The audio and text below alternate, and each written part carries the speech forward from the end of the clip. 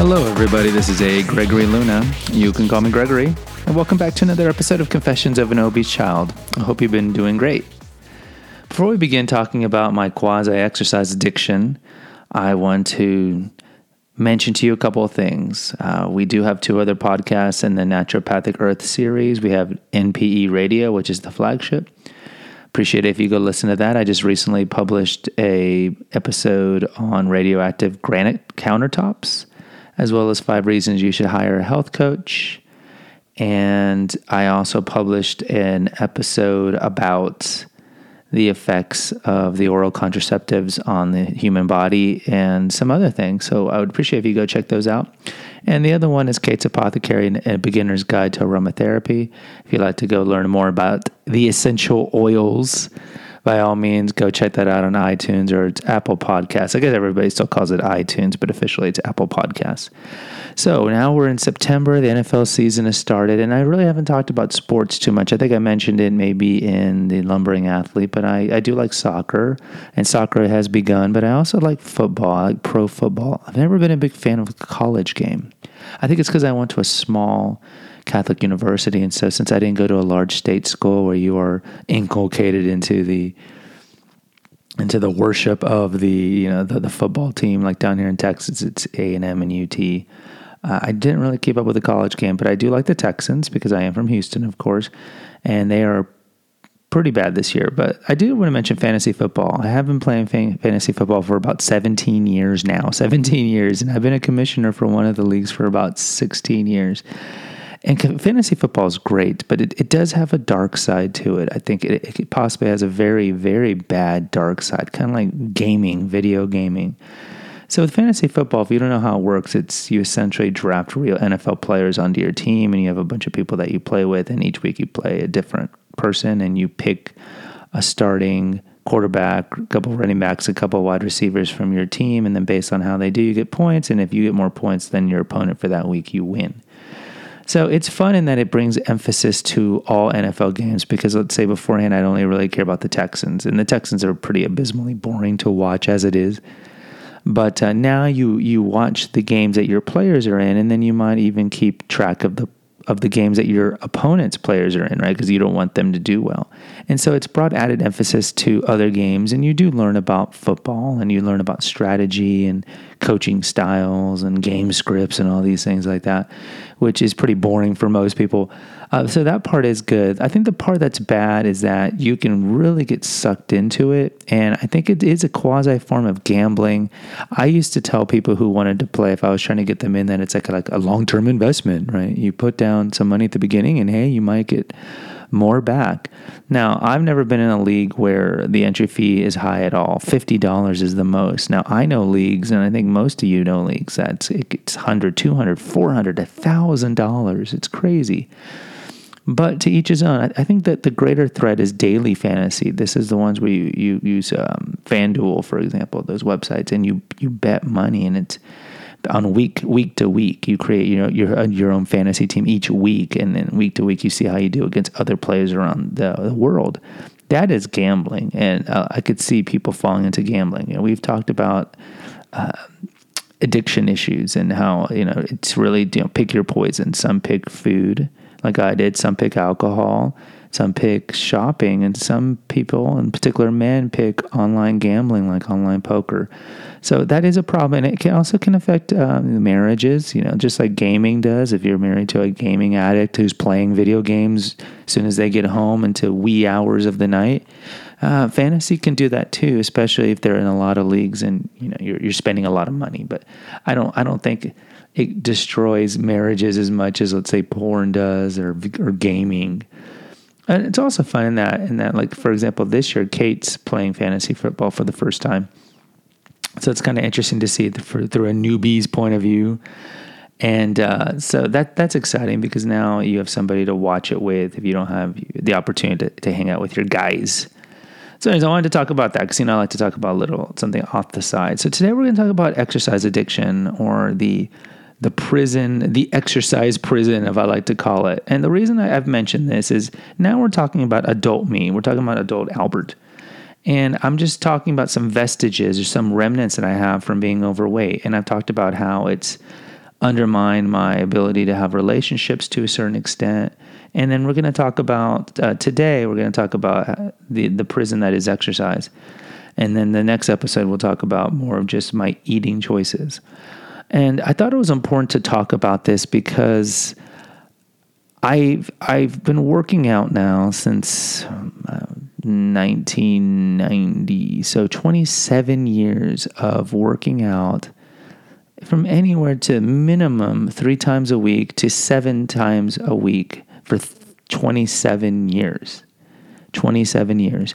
And like with all good things, if you have those tendencies, it starts out for good reasons, right? So at the beginning, I'm overweight. I start going to that gym where I'm on the Stairmaster. And if this is new to you, go to How Did I Lose My Weight? And I love the Stairmaster, and it's all sweaty. I got my clunky Walkman, and I'm just doing 50-minute workouts.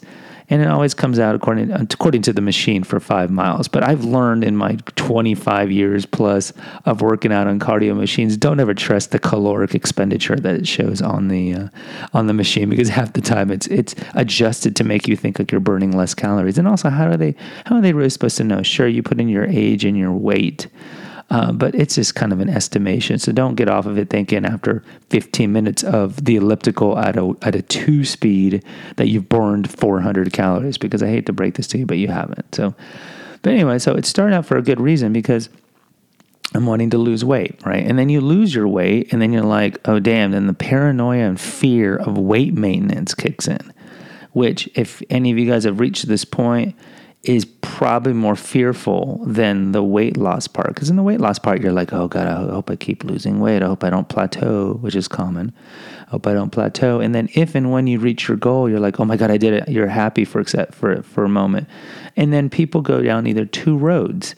And this is just like with dieting, like with the 21-day fix and the cayenne juice, the cayenne diet and all these, the cookie diet, is that there's 2 different types of people. There's a type of people that do the diet and lose the weight. And as soon as they lose the weight, they go back to eating what they ate before, and inevitably they're probably going to gain weight. Or you have the people who've lost the weight and then they radically change there's 3. They radically change their diet, and then they keep exercising here and there. And that's a good way to do it. And then you have the other ones, which is probably the group that I fell into, where you lose the weight and then you just do chronic cardio, but you still eat the trashy junk food because you don't really know how to eat well. You never developed a healthy relationship with food. So I think I was in that third road. And I think the majority of people fall in the first or third group. I don't think a lot of people are like, oh, I lost my weight, now I'm just going to eat, clean meat and vegetables all the rest of my life. No, people, it's like, I don't know what it'd be tantamount to, but it's hard to have a certain paradigm of a certain activity, like eating your whole life. And then even though you've lost weight and you know that you should eat a certain way, that you stick to that. Most of the time you just try to hedge your bets. You try to hedge your bets, and you're like, well, let's see how many times I can still go to Dairy Queen. And if I'm doing chronic cardio and I'm young, maybe my metabolism will keep this off. And if not, I'll just work out more.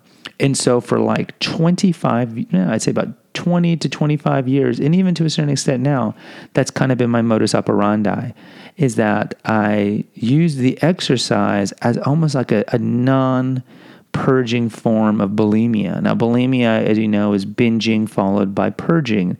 And the typical purging is characterized by vomiting, right?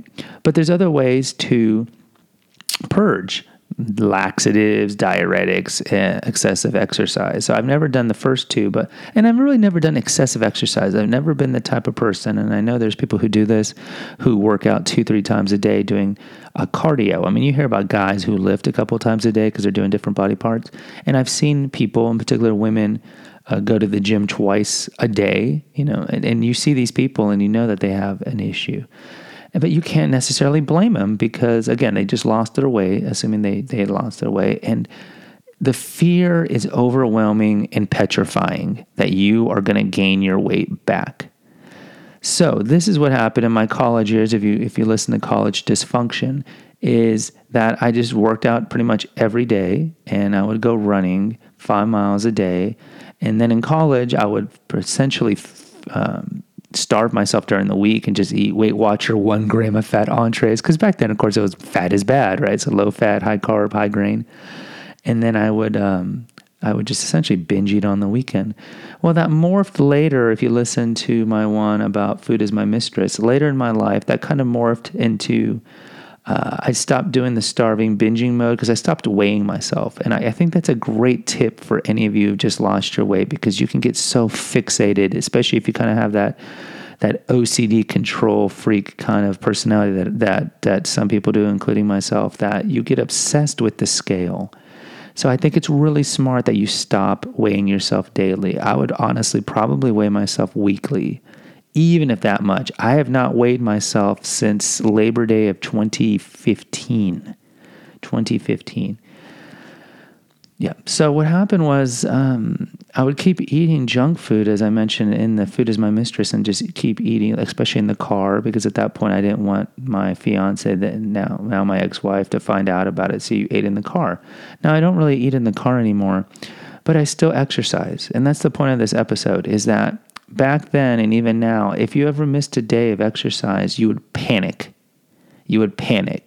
And it essentially, exercise and working out and going to the gym, was like the most important thing behind going to class and then later in your life working. It's like nothing was more important than going to the gym. And why? Well, one, maybe you're not eating well, and so you feel like you have to burn it off, right? Calorie in, calorie out. That's the whole belief behind calorie in, calorie out, is that you eat a bunch of crap and then you got to burn it off. Also, it's like a safety valve. It's either a mental safety valve, or like after you work out, you feel better. Part of that is just the endorphins and the dopamine, but you feel a little more relieved, like, whew. But then that kicks into that feedback cycle where after you work out, you're like, ooh, I just worked out. Now I can eat better. Now I can eat more. And I mentioned this in the episode on Naturopathic Radio on the 5 reasons you should hire a health coach, which is my most recent episode.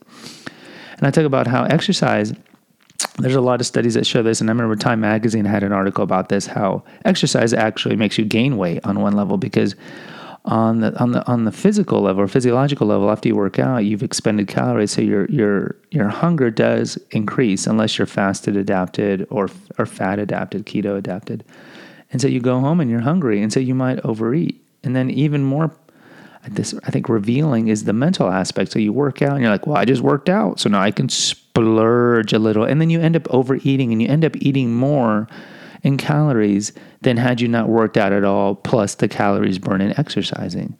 So these are major problems. But throughout my adulthood, I had to exercise every day. And when I didn't exercise, I would be very, very agitated and get panicky. And then you start catastrophizing, or at least I did. It's like, well, I didn't work out today. If I don't work out tomorrow, I don't work out this week, I'm going to gain weight. I'm going to gain 5 pounds. It's like, and then I'm going to gain 10 pounds. And then I'm going to gain 15. It's like the domino theory in the Vietnam War, right? That was the argument that McNamara and Johnson used. It's like, well, if Vietnam falls to the communists, then Laos will fall. And if Laos falls, Cambodia will fall. And if Cambodia falls, India will fall. And if India falls, Sri Lanka will fall. And then if Sri Lanka falls, Bhutan will fall. And then it's communism all over the world. So you kind of have that mentality. And so I see, even now, well, let's go back. Let's continue talking about in my 20s and 30s. So there were times where I wouldn't be able to work out, let's say after work. And so I would wake up early in the morning. And I think a lot of you can relate to this, right? You set your alarm at 4:30 or 5 a.m. and you're barely awake. It's freezing outside. And you go run because you got to get your workout, right? If I can't do it in the afternoon, I got to do it at 5 a.m. And so, of course, the studies all show that if you're cutting your sleep for exercises, you're actually worsening your ability to keep your weight off. Nothing is more important than sleep. You got to do your 7 to 9 hours. And everybody's sleep pattern is different. So some of you naturally wake up at 5, and if you're going to sleep at 10, you're getting 7 hours. But some of you burn the midnight oil, and you go to sleep at 2, and you're like, I got to wake up at 5. I got to do my workout. So I did that maybe 7, 8 years ago, and I don't do that now. And I mentioned in Food is My Mistress that I took up night walking, and it was partly or ostensibly because it's like, well, it's relaxing, it's a nice biohack, and it helps you sleep.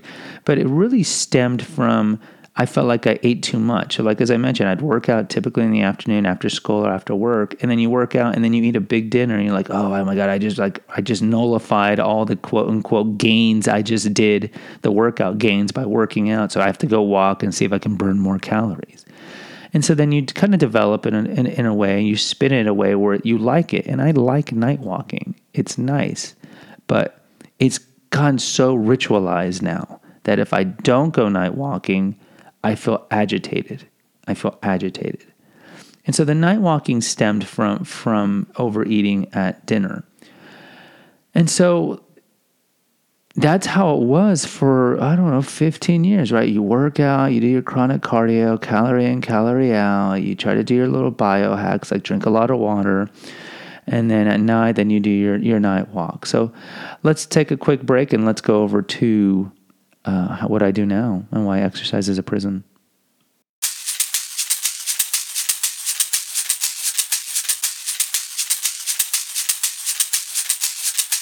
Okay, so let's talk about now. I think now, just with some introspection and retrospection, given that I've been doing this Confessions of an Obese Child series for about 9 months and I've gotten feedback from you guys, did I realize that I am a prisoner to exercise. And even though I'm not doing the 7-day workout, see, when I was in college, I'd literally have a calendar because, again, that was right after my weight loss. And I was just paranoid about gaining it. I'd have a calendar and I'd be proud. I'd be like, I've worked out 27 days in a row. And back then, guys, I wasn't lifting at all. So I did look like the cat in the hat, like my ex-wife used to call me, where I was like really bony everywhere, but I still had a pouch because of that flappy skin in the front, the bloopy. And so when I worked out 27 days in a row, it was like I ran 5 miles 27 days in a row. And back then I took pride in it. But as I got older, I stopped working out as much. So it became like 5 days a week. Maybe I wouldn't do it on Sunday or another day because of some obligation. But on those days I didn't work out, I get real fidgety. And now it's to the point where I probably work out maybe 4 times a week. 4 times a week. And in about the last 2 years now, I've been incorporating some lifting, and I hate lifting. And I really don't do like free weights, like the bench press and the squats. I'm not a fan of the squats. I do the machines that kind of simulate a bench press and those kind of machines, the ones that the women essentially use, and other guys who don't feel comfortable actually using real weights. Because I'm kind of nervous, and I'm an extrovert in a lot of ways, but I'm kind of nervous walking up to a dude and speak, "Hey, can you spot me?" Because then I think they're judging me by the weight that I'm lifting. All right. And then you don't want to do it by yourself because if it's too heavy and you can't lift it up, then you see like the classic comedy scene where the weights starts falling off on you, or you're strangling yourself. And so, I don't necessarily do that, but I have been lifting more weights the last 2 years. And so typically what I do is like one day I'll do my weights and I try to do them within 30 minutes, and really I only do like 4 machines. And then I'll do like a 15-minute cardio, 20-minute cardio on that day. And then the next day, I'll just do all cardio because I want to rest. Now, I don't lift my lower body. I just lifted the same 4 machines for the last 2 years. It's kind of like a chest exercise. It's like a bench press, a fake bench press machine. So I think, okay, I have to let my muscles heal. But then I listen to Mark Sisson, and Sisson says you should do all your lifting, very fast. Don't do those 3-hour gym routines where you're lifting for 3 hours and taking your time and checking your phone. It's like just start lifting and 30 minutes later get all your lifting done. Just push the body really hard. So then I lift every other day. So let's say Monday I lift and do short cardio, and then on Tuesday I'll do the longer cardio, which is 30 minutes, and then Wednesday I'll do the short and the lift and the short cardio, and then Thursday I normally don't work out because that's the day I have my kids. And then Friday, I'll do a cardio. And then Saturday, depending if it's the weekend I have my kids or not, if it's not, then I'll do some running. And if it is the weekend I have my kids, I don't lift. So I might lift only twice a week.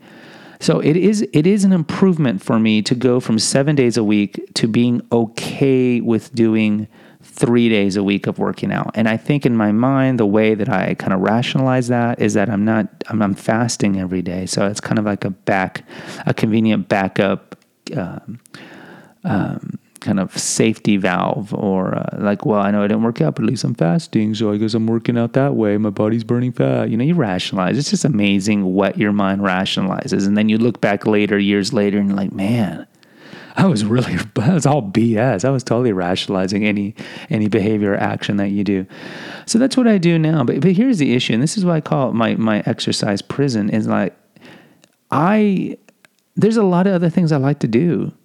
Like, I'm a teacher, of course, and there's a lot of school activities that I'm involved in, quote unquote, involved in, but I pass them up because I feel like I have to work out. So part of me is like, well, I can't, heaven forbid, go a week without working out. And luckily, knock on wood, I have never sustained a major injury in the 27 years I've been doing chronic cardio. Never. I mean, there's been times maybe where my calf hurt or my quad hurt for like 4 days and I would not work out. And I think the longest I never worked out was maybe a week when I went to Europe. On one of the times I went to Europe in my 20s, but there's never been a sustained time where I wasn't doing cardio. And I've been very lucky. And I think that's one of the reasons I've lost my weight, because for the first 20 years of my weight loss, I was doing calorie in, calorie out. And had I had a major injury, let's say I was in a car accident and I couldn't walk, I would definitely have gained all my weight back because I was still eating crap. And would I have had the restraint to radically change my diet? Probably not. Probably not. So I have been very blessed in that regard. But now, since I'm only working out about 3 times a week, it's like if it's Monday and someone's like, hey, you want to go have a drink after work, or hey, you want to do this, or hey, there's a extracurricular thing you should do, I say like, no, I can't do it, and I'll make an excuse because I have to work out. And then lots of times I'll go to the gym, and by the time I go to the gym, I have like no energy. I have no energy, so I'll try to lift, and then I'll try to row or get on the elliptical or run. I do it for like 10 minutes. I'm exhausted, and then I go sit in the steam room because I like the steam room. And I'm like, well, why did I even work out today? Because I know like Sisson and other people are like, if you're not feeling it, don't work out. If you're not feeling the energy on it, don't do it because it's a waste of time.